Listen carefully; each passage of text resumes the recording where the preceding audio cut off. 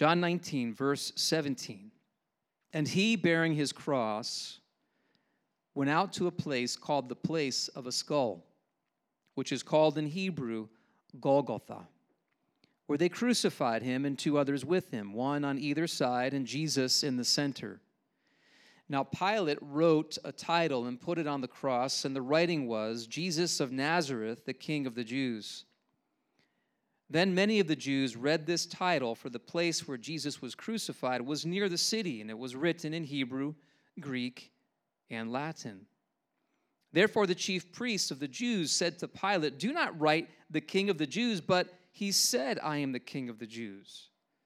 Pilate answered, what I have written, I have written. Then the soldiers, when they had crucified Jesus, took his garments and made 4 parts, to each soldier a part, and also the tunic. Now the tunic was without seam, woven from the top in one piece. They said, therefore, among themselves, let us not tear it, but cast lots for it, whose it shall be, that the scriptures might be fulfilled, which says, they divided my garments among them, and for my clothing they cast lots. Therefore the soldiers did these things. Now there stood by the cross of Jesus his mother and his mother's sister Mary, the wife of Clopas, and Mary Magdalene.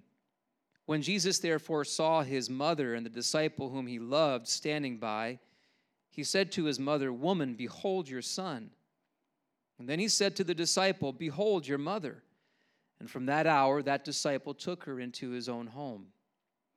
And after this, Jesus, knowing that all things were now accomplished, that the scripture might be fulfilled, said, I thirst. Now a vessel full of sour wine was sitting there, and they filled a sponge with sour wine, put it on hyssop, and put it to his mouth. So when Jesus had received the sour wine, he said, it is finished. And bowing his head, he gave up his spirit. Jesus, we thank you so much for the sacrifice that you made. And as we read the scriptures, we are reminded of how great your love is, how compassionate you are.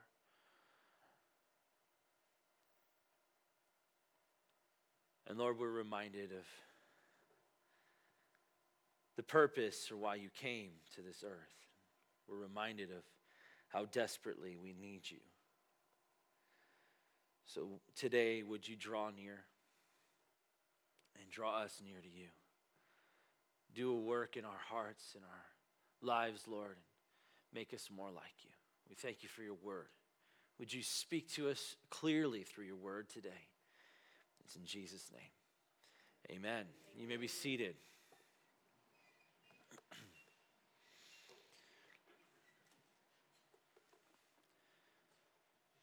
Great to be together today, seeking the Lord in his word, and just always exciting to come upon the Christmas season and have all the opportunities to come together and celebrate as a church family. And today, we continue our study through the Gospel of John, and we're sticking with our study in the Gospel of John and having a Good Friday message on the Sunday before Christmas. But reminded in the midst of that it is always about Jesus. It's always about the cross. It's always about his death and resurrection. It's the centerpiece for all that we believe. And sometimes we stop. At Christmas time, we just stop right on his birth. And we celebrate that, and we're grateful for that, and we sing a couple songs, and we think that's all well and good. But we want to remember that it is about salvation. It is the message of the gospel in its entirety is that Jesus came, he lived a perfect life, he died on the cross, he rose from the dead to give us the gift of salvation. Amen? But here we are in John 19, continuing our study, looking at the crucifixion of Jesus today. Finished up last time with Pilate ultimately relenting to the Jews and giving Jesus over to be crucified. In verse 16, we finished with that, and then picking up here in verse 17 with, of course, the crucifixion. And he, verse 17, being bearing his cross, went out to a place called the place of the skull, which is called in Hebrew Golgotha. So first of all, the fact that Jesus bore his cross, we know according to Mark's gospel that he got help along the way. He was bearing his cross, but then another man, Simon of Cyrene, was brought on to carry the cross. It's an interesting thing that criminals would carry their cross as a symbol or a mark of guilt for their crimes that they have committed. And so it's an interesting note that Jesus, he bore the cross, but yet he was relieved of the cross along the way, even in that symbolizing and representing that he was completely innocent. But nonetheless, Jesus, it's not about the physical, it's about the spiritual, right? So even as Jesus maybe was relieved from carrying the actual cross beam of the cross as a criminal would, he still was going to a criminal's death, and he was carrying maybe not the physical weight at that moment, but the weight of the sin of the world in its entirety, because it's more spiritual than it is physical. If we've learned nothing else from the Gospel of John, we have learned so much that everything is spiritual. And everything that Jesus did, everything Jesus came to do is about the spiritual and not the physical. And so, yes, perhaps he wasn't carrying the entire way the burden and the weight of the physical cross, but he was carrying spiritually, and it was heavier than the physical weight of the cross. He was carrying the weight of sin. He was carrying the weight of death, and he was carrying the weight of the sin of the entire world. Even though he was an innocent man, he still was going to a criminal's death. And this, of course, is after Jesus had already endured such great suffering. He's going through the lowest death that there was. The Roman crucifixion was reserved for the lowest of criminals, the worst of the worst, those who posed a threat to society and to the Roman government. Now, we've already established that Jesus doesn't check those boxes. In fact, the man that they wanted released, Barabbas, checked those boxes. And even the two criminals now that we're going to look into here, the two criminals that were on either side of Jesus, likely, not just likely, but absolutely checked those boxes. In fact, they may have been accomplices of Barabbas that hung on either side of Jesus. Without question, Jesus was going to a criminal's cross, taking the place of the criminal Barabbas specifically. Crucifixion was such a low death that the Romans wouldn't even talk of it. They wouldn't even speak of it, and the Romans themselves would not experience it. It was for others who posed a threat to their society and government. And it was at a place called Golgotha, the place of a skull. No one is exactly certain where this is. There is arguments over where it is, and when we've gone on our trips to Israel, we have visited two different places that one tour guide on one trip would say, no, it's absolutely this place. And then another tour guide on another trip would say, no, it's absolutely this place. And there's been times that you're like, oh, no, this is right. And then there's other times, well, maybe this is right. Or maybe you just go back and forth. And there's many arguments over which it is. And some would say it's this place that is called Gordon's Calvary now. And when you might have even seen the pictures and of this looks like a skull in the rock. We cannot be certain that 2,000 years ago it looked like a skull in the rock. Even from the first time I went to Israel to the last time I went to Israel, it doesn't look the same. There's a lot of erosion over time, and so 2,000 years is a long time to be certain that it was a skull in the rock without question, right? So there's different reasons why they believe in different places. We know it was outside the city, according to Scripture. And I think it's important that we notice that there's an importance of the place, and the importance of the place is that Jesus was crucified. It's not about the place, it's about Jesus and bringing the focus onto Jesus himself. If we knew absolutely the place, the location, exactly that the cross stood right here, then people would be bowing down and worshiping the place.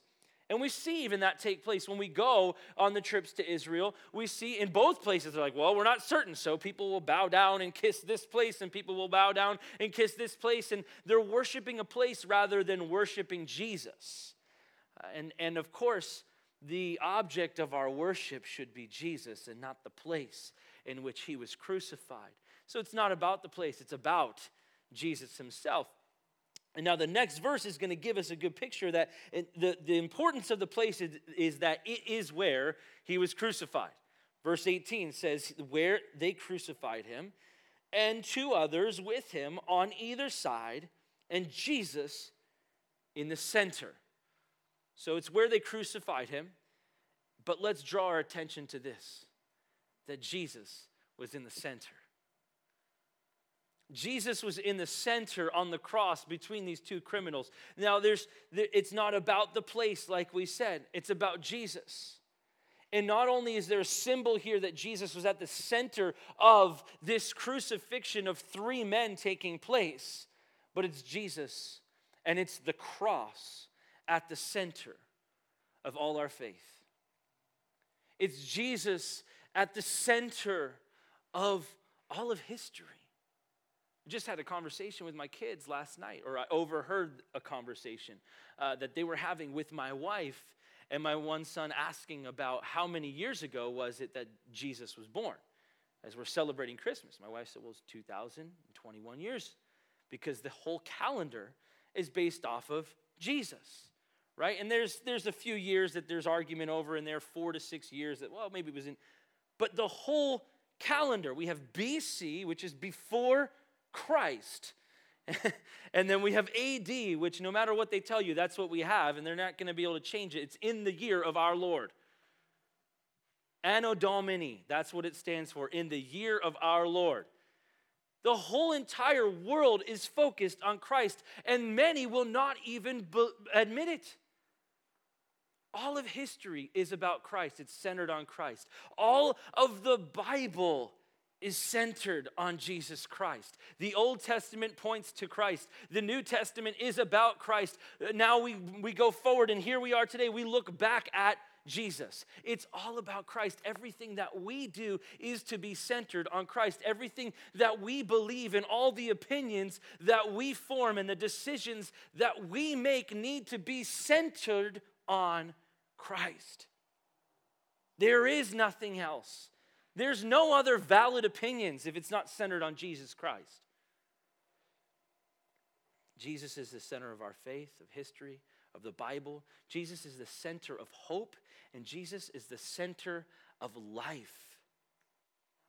People would claim to have joy, or they claim to have hope, but they don't have Christ. That doesn't make sense. It's not real hope. It's not real joy. It doesn't exist apart from Christ. Jesus, even here, in this, as we read, in his crucifixion, he's at the center between the two criminals, dying a criminal's death and hanging on the cross as the centerpiece of all of faith.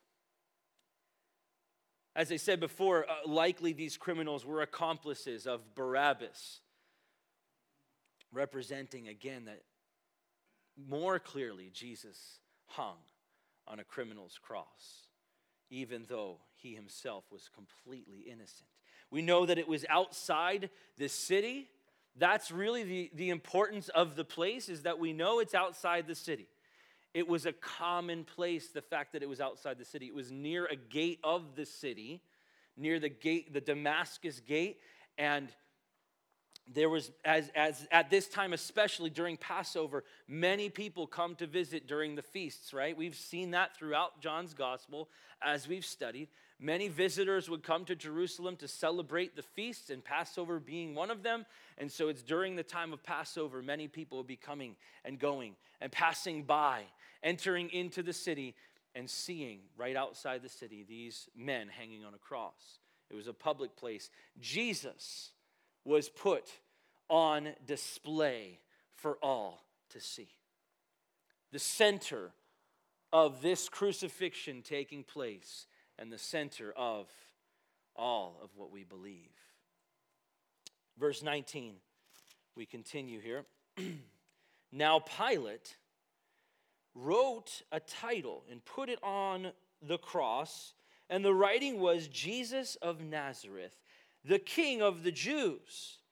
Then many of the Jews read this title, for the place where Jesus was crucified was near the city and was written in Hebrew, Greek, and Latin.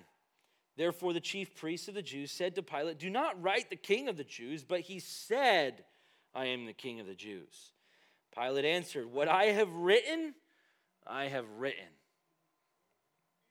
A label is now put on Jesus, a title. And this was a common practice for a criminal to be wear a placard, so to speak, of and announcing their crimes. And this is all Pilate had to say. This is all he had, and it was a dig at the Jews. He went through the whole trial. We know, we studied it the last couple weeks, and we've seen how he's like, I find no fault in this man. He found Jesus to be completely innocent. So what does he do? He puts it back on the Jews. Remember, he washed his hands. He said, I washed my hands of this man's blood.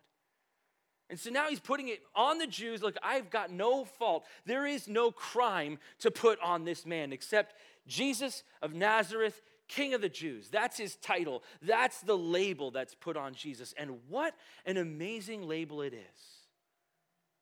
Jesus of Nazareth, as we've said before, would be a derogatory title or a derogatory name. Because Nazareth was the slum. It was such a lowly place. They would say nothing good or what good can possibly come from Nazareth. And so Jesus being given the title of Jesus of Nazareth, which he embraced, was a representation of his humility. But then it says, the King of the Jews. At the same time is a great representation of honor to Jesus as the humble king. Pilate is making an amazing proclamation of truth, and he doesn't even realize it. God just does this. He uses wicked men to proclaim truth, and he's done it with Pilate before, and here he does it again to give the label of humility and honor to Jesus at the same time. And the Jews wouldn't accept it. They wouldn't receive Jesus as their king, would they? They have issue with this. And they protest even and say, no, not that he's the King of the Jews. We don't accept that. We haven't given him that label, but that he said he was, or that he claimed to be the King of the Jews. But he's not our king. He just claimed to be our king. And Pilate's like, I don't care what you guys say anymore. Finally, Pilate worked up the courage within himself to stand up to the Jews to some extent. What I've written, I've written. That's it. I'm done with this. Because everything that has happened so far has been dictated to Pilate by the Jews. They're the ones who have called for the crucifixion of Christ. They're the ones who have put all this pressure on Pilate. And he did not have the conviction within himself to stand for what is right. So now, at least at this point, he's saying what is written is written. And he knows that he's sticking it to the Jews right here. And he's happy about it. As he's saying, you could even imagine, he's like, enough already. What is written is written. Jesus, in all humility and all honor, is hanging on a cross. The humble king. And the fact that it's written in these three languages of Hebrew, Greek, and Latin is significant because, as we said, many people are coming to celebrate Passover. Many people from all over would come, and so now it's in all the three major languages for people to see and to read and to understand this proclamation of truth. The humble king hangs on the cross. Jesus in all humility and in all honor at the same time. It's only Christ who could have all honor and humility combined in perfection in the cross. Hebrew is the language of religion. Greek is the language of philosophy, and Latin is the language of the law. This is a proclamation to all people proclaiming that Jesus, through his crucifixion, fulfilled all religion, all philosophy, and all the law. Again, without even realizing it, Pilate made that claim in what he wrote. Jesus of Nazareth, King of the Jews. Representing, of course, that the cross is enough. The cross is sufficient. And you might remember a few weeks ago, we talked about how what had happened so far was not sufficient for salvation. It was not enough. Jesus was arrested. Jesus was tried, unlawfully, unfairly tried, beaten, bruised, bloodied, with the crown of thorns thrust into his head. And yet that wasn't enough. But here we're seeing that the cross is enough. The fulfillment is happening. The king, the humble king, hangs on a cross. And it's written in these languages for all to see the fulfillment that is taking place of the law, of religion, and of all philosophy, all ideology, all wisdom of man is being fulfilled through the humble king hanging on a cross. Verse 23, we continue. Then the soldiers, when they had crucified Jesus, took his garments and made 4 parts, to each soldier a part, and also the tunic. Now the tunic was without seam, woven from the top in one piece. They said, therefore, among themselves, let us not tear it, but cast lots for it, whose it shall be, that the scripture might be fulfilled, which says, they divided my garments among them, and for my clothing they cast lots. Therefore, the soldiers did these things. The soldiers didn't do these things on their own accord. They didn't do these things because they thought it was a good idea. They did these things because the scripture said they were going to do these things. Just like Pilate did what he did because the scripture said it was going to happen this way. Just like everything that has happened so far is according to prophecy, according to scripture, and nobody has the authority over any of the death and crucifixion and burial and resurrection of Jesus. Nobody has the authority. Pilate claimed authority. The Jewish religious leaders tried to claim authority, but Jesus continued to just operate in all humility and authority at the same time. And so what's happening here, the soldiers are doing their job. They're doing what they were supposed to be doing. This was their job to fulfill the crucifixion. The Jews couldn't do it, but Pilate gave Jesus up to be crucified. It was the soldiers' responsibility now to follow through with that. And most commonly, there would be 4 soldiers at each of the 3 crosses. And it was a common practice for them to divide the clothing of the one being crucified among themselves. They would take the equal parts. Hey, there's a nice piece. You can have that one, and you could have that one, and you could have that one. But this one, but the tunic, the inner garment, is one piece with no seam. Something that was often worn by the lower class people of Galilee. But more importantly, this is a type of garment that was worn by a high priest. This type of garment without a seam would be worn by the high priest, reminding us that Jesus is the great high priest. Now remember this, that all of this is happening as the scriptures are spoken, so that scripture might be fulfilled, not so that the soldiers can cast lots and somebody wins the prize of this garment, but so that scripture would be fulfilled. Psalm 22, you guys can turn with me there. I'm going to read through a good portion of the psalm. In Psalm chapter 22, we get to see where this is coming from. that the scripture might be fulfilled. So let's look at it. In Psalm chapter 22, verse 1, this is written between 700 and 1,000 years before the crucifixion. Before this is taking place, it's many hundred years before. It says this, verse 1, Psalm 22, my God, why have you forsaken me? The words that we know Jesus says from the cross. Why are you so far from helping me and from the words of my groaning? Oh my God, I cry in the daytime, but you do not hear. And in the night season, and I am not silent, but you are holy, enthroned in the praises of Israel. Our fathers trusted in you. They trusted and you delivered them. They cried to you and were delivered. They trusted in you and were not ashamed. But I am a worm and no man, a reproach of men and despised by the people. And those who see me ridicule me. They shoot out the lip, they shake the head, saying, he trusted in the Lord. Let him rescue him. Let him deliver him, since he delights in him. But you are he who took me out of the womb. You made me trust while on my mother's breast. I was cast upon you from birth. From my mother's womb you have been my God. Be not far from me, for trouble is near, for there is none to help. Many bulls have surrounded me. Strong bulls of Bashan have encircled me. They gape at me with their mouths like a raging and roaring lion.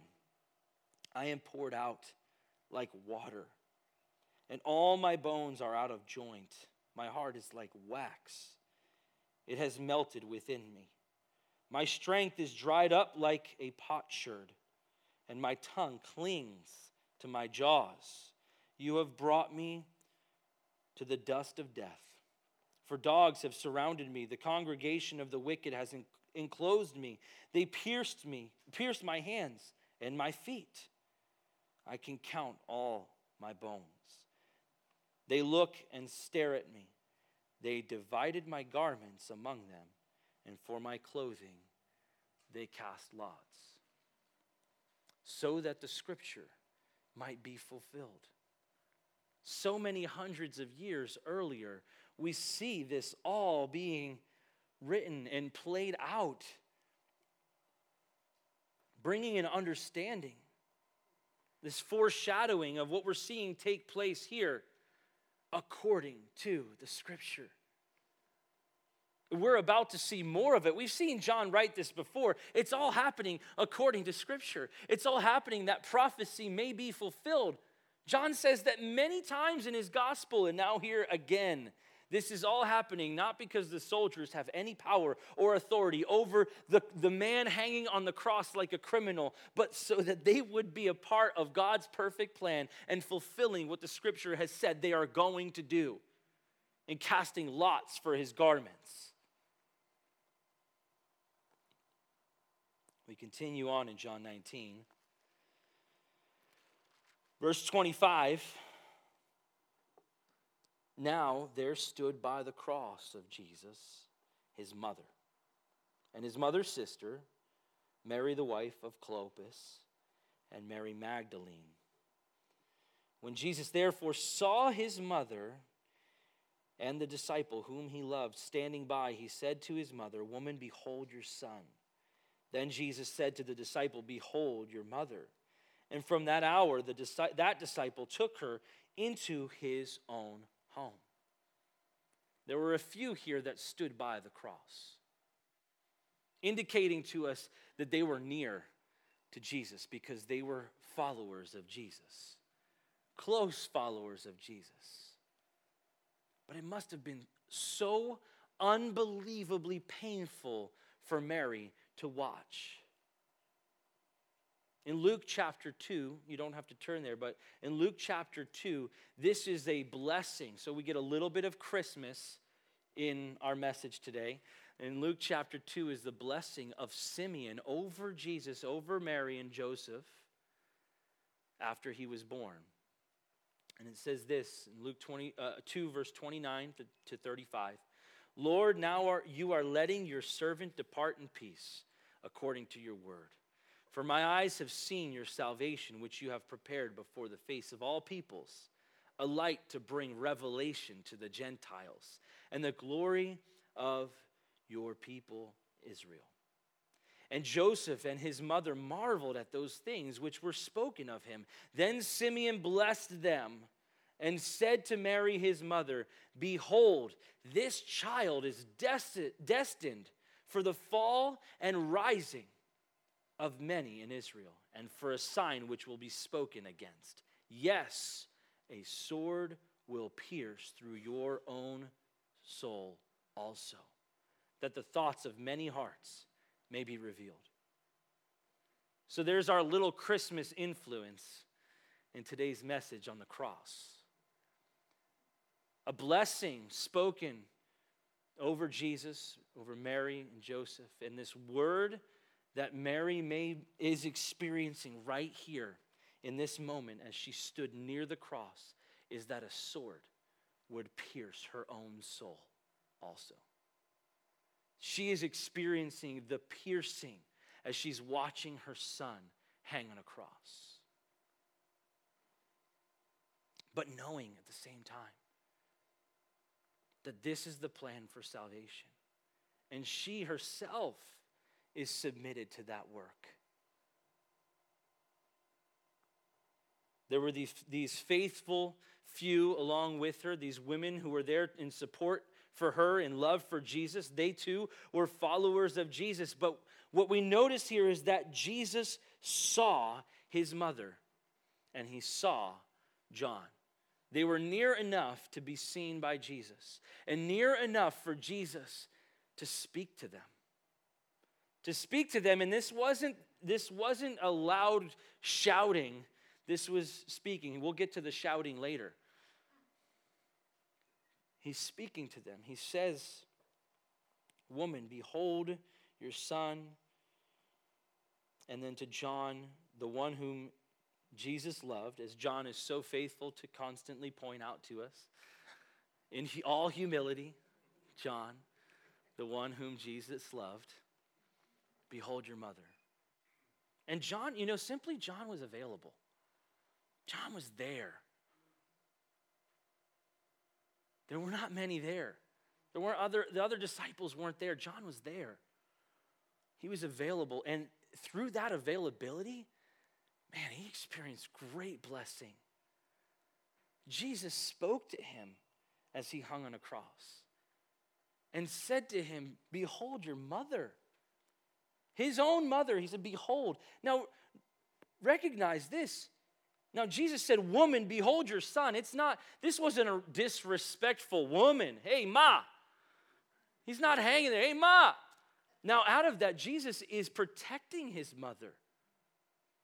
If he called out to her as his mother, there's now a direct association with Jesus who's hanging on a cross as a criminal. I don't think Jesus wants to associate his mother with him right now. So there's a protection. He's looking out for her in that sense, but he's looking out for her to then pass her on the responsibility, and specifically the spiritual responsibility being passed on to John. Because Mary had other children. She had other family members. But Jesus looks at John and says, Behold your mother. Because he was there. Jesus saw his mother's agony, and he forsook his own agony. I don't know about you guys, but if I stub my toe, I'm not looking out for you. I'm not looking out for somebody else thinking after I stub my toe, oh, are you okay? How's life going for you? You know what? I'm going to make sure to take care of all of your needs right now. No, I'm angry.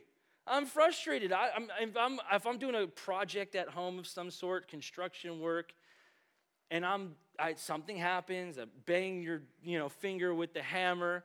What do you want to do in that moment? Do you want to go find your loved ones and say to them, I love you. I'm going to show you compassion right now, and I want to make sure that all of your needs are met? No. I want to throw the hammer across the room and cause other problems probably along the way. And if any of my kids or my wife come to me, are you okay? Leave me alone. I'm fine. I just need a moment. Right? I mean, that's the flesh that just comes out. When we're in pain, no matter how simple or how excruciating the pain may be, when we're going through suffering of any sort, for the most part, we want to be left alone. And we are in no way concerned with the needs of anyone else but Jesus. Imagine now all that he had been through before hanging on the cross. And now he's hanging on a cross. Nails have pierced him. He's going through the most excruciating and painful and intentionally drawn out death of that day. It was intended, a crucifixion, a Roman crucifixion, was intended to be drawn out. They averaged from 52 hours to 13 days. That's how long people would hang on a cross. It was intended to be a long, drawn-out, excruciating process. And Jesus, after being beaten, scourged, crown of thorns, he hasn't slept for a long time at this point, carrying the burden of the cross for some time, carrying the burden of the weight of sin. Because as difficult as the physical pain is, the spiritual suffering is greater. And in all the suffering that he had been through, he sees his mother's pain. He sees her agony. He sees her need. And he has compassion. And he lays down his own suffering. Guys, Jesus suffered for all. And in that moment, he sees our suffering. He sees our pain. Even though it doesn't compare, he still sees our pain. And he shows compassion. And he did that to his mother. He saw her. And he said, behold your son. John's the guy. John was likely 17, 18 years old. Not your first choice to be like, hey, take care of my mom. But what's the influence here? And what Jesus is saying to John, behold your mother, take her in to be part of your family. But who's John's family? It's the disciples. It's those who have intimately been following Jesus. They have left everything behind to follow Jesus. And Jesus says, behold your mother, John. Take her in because she needs to be a part of the spiritual work that's going to take place. Jesus is seeing the great need for the spiritual over the physical. And he's giving that emphasis. He emphasizes the relationship that was connected and centered on Jesus Christ. Mary and John would have no relationship apart from Christ. Just like many of us would have no relationship with each other apart from Christ. And that's why we need Christ to be the center. He is what brings us together. And that's what he prayed for in John 17. That all believers would be one. There would be perfect unity through Christ. That's the only way. And so here we are. We're seeing that worked out here. We're seeing that demonstrated, that John, this teenager, could take Mary as his mother to be part of the work of what was going to take place, a part of the body of Christ, because there's so much value in that. And the great work that was going to follow this is mind-blowing. We see the church grow, right? We see Mary being a close follower of Jesus up until this point and even after this, awaiting to see the resurrected Christ in the upper room. Mary was there because John followed the word of Jesus. Behold your mother.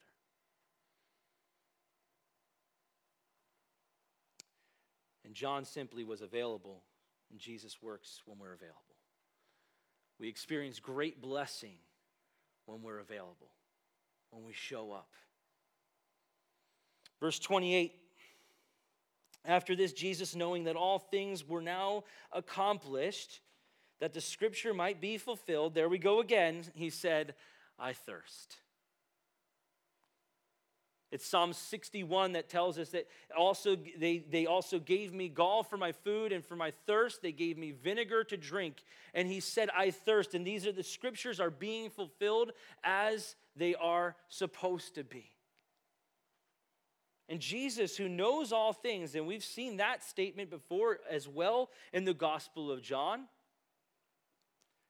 But now he's knowing that all things are accomplished. All things are completed.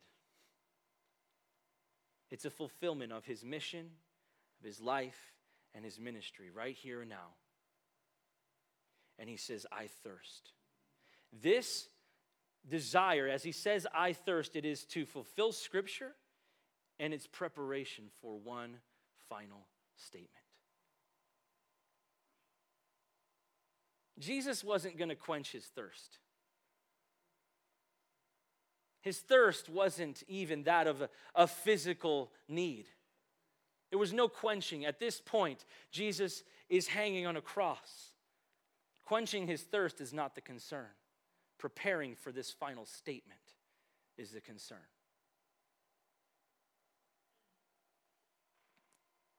And it's a great reminder of John chapter 7 that we were able to study earlier on, right? In John chapter 7, verse 37 through 39, it says this, on the last day, that great day of the feast, Jesus stood and cried out, saying, if anyone thirsts, let him come to me and drink. He who believes in me, as the scriptures has said, out of his heart will flow rivers of living water. But this he spoke concerning the Spirit, whom those believing in him would receive, for the Holy Spirit was not yet given because Jesus was not yet glorified. And if you remember when we studied that, what does it mean for Jesus to be glorified? Is his crucifixion. So now we're seeing that Jesus is being glorified. The centerpiece of all faith on the cross, being glorified. And that would usher in the Holy Spirit. Jesus is bringing fulfillment to those thirsty souls. Anyone who is thirsty, come to me and drink. And now Jesus himself is being poured out as the drink offering. And the practice of that day, what Jesus is watching take place in John 7, the practice was this coming to the pool and taking these cups, filling up, and then pouring them out on the altar. And so here's Jesus bringing fulfillment to that ritual, to that religious practice of pouring out. Now Jesus himself is being poured out, and Jesus himself says, I thirst. At the same time, Jesus is ushering in the Holy Spirit through his crucifixion. Through this glorification, as John chapter 7 talks about. But that was to prepare, right? So then verse 29 says, now a vessel full of sour wine was sitting there, and they filled a sponge with sour wine, put it on hyssop, and put it to his mouth. This was not to quench his thirst, like I said before, but to prepare for Jesus to be able to speak. And to speak with a loud voice. Jesus didn't say he thirsted that he could be quenched, but so that he could be poured out and to make a great proclamation.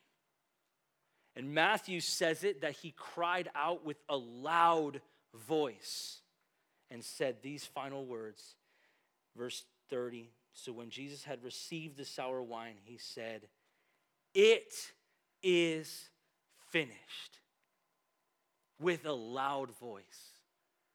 He needed to get that sip of something to clear his throat perhaps and to be prepared to make this great proclamation. It is finished. Now in the Greek, this is the translation is a proclamation of victory. This is something that would be said by a winner in a race or in a competition. They would be running a race and say, "It is finished." Tetelestai. This is the word. Making the proclamation as a winner. And you could imagine, as there's many people walking by and many people who are watching this display of crucifixion, seeing and hearing Jesus say, "It is finished," as a winner. He doesn't look like a winner to me. But he is, right? The idea is not that he's done, that he's spent, that life is over, but that the job is done and he had won. Claiming great victory in that statement. Simple statement. It's also a term that would be used by merchants. To say "it is finished" is to say the debt is paid in full. Imagine you have a car payment, and after you pay off the car, you get that note in the mail, you get the title sent to you, and then it says a letter, "It is finished," right? Wouldn't that be cool? We need like a Christian bank or something to do that. Anybody got an idea? Just send that out if you're involved. It is finished. The debt is paid in full. When Jesus gave himself up, he met the righteous demands of a holy law. The debt is paid in full. He paid our debt in full. We can't meet the righteous demands. Jesus met the righteous demands. In the Old Testament, sacrifices could only cover sin, not take the sins away. But now here we see John chapter 1 verse 29 fulfilled as John the Baptist saw Jesus and said, "Behold, the Lamb of God who takes away the sins of the world." Here he is, the Lamb of God on display, taking away the sins of the world and making this proclamation: "It is finished." There's a story of a man who approached an evangelist on the street and said, "What must I do to be saved?" The evangelist said, "It's too late." The man said, "What? Is there truly nothing that I can do?" And the evangelist said, "It's already been done. All that is left is for you to believe." It's already been done. Jesus said it. And as we have learned through the Gospel of John, if Jesus says it, we can take it as an absolute. It is finished. Not it might be finished. All things might be fulfilled. You might be good to go. Imagine that if you're paid off your car and the bank sends you a letter that says, "Yeah, you might be good." But there's no title, right? You just say, "Hey, you'll be all right. Sure, just give it a try. It won't be, it's not a stolen car, right? You might be okay." No, it is finished. So let us live life as though it's finished. As though there is victory over sin. As though there is victory over death. Not as though there might be, but there is. You see, in this statement, Jesus changed the world. It is finished. Meaning it was all finished. It was all accomplished. All of salvation is fulfilled. Promises and prophecies were finished. Sacrifices and ceremonies of the priesthood were finished. His perfect obedience, fulfilling the perfect will and plan of God, is finished. The satisfaction of God's justice, fulfilling that righteous law, was finished. The power of Satan, the power of sin, and the power of death is finished. And then he bowed his head and he gave up his spirit. This translation here for him bowing his head is not in despair, but it is translated to be even as though he bowed his head to rest. In rest and in peace. Jesus was in perfect peace because the work had been perfectly finished. And remember, we said it before, we studied all the way back to John chapter 10. Nobody took his life from him. Nobody was going to take his life. He gave up his spirit. He surrendered his life. St. Augustine said, if he gave up his life because he willed it, when he willed it, and as he willed it. And we finish with this, a quote by Spurgeon. If he has finished the work for me, then I must get to work for him. Not to save myself, but because I'm saved. If he's finished it, then let's get to work. He's finished the work of salvation. Let's tell the world. Not for our salvation, but because of our salvation.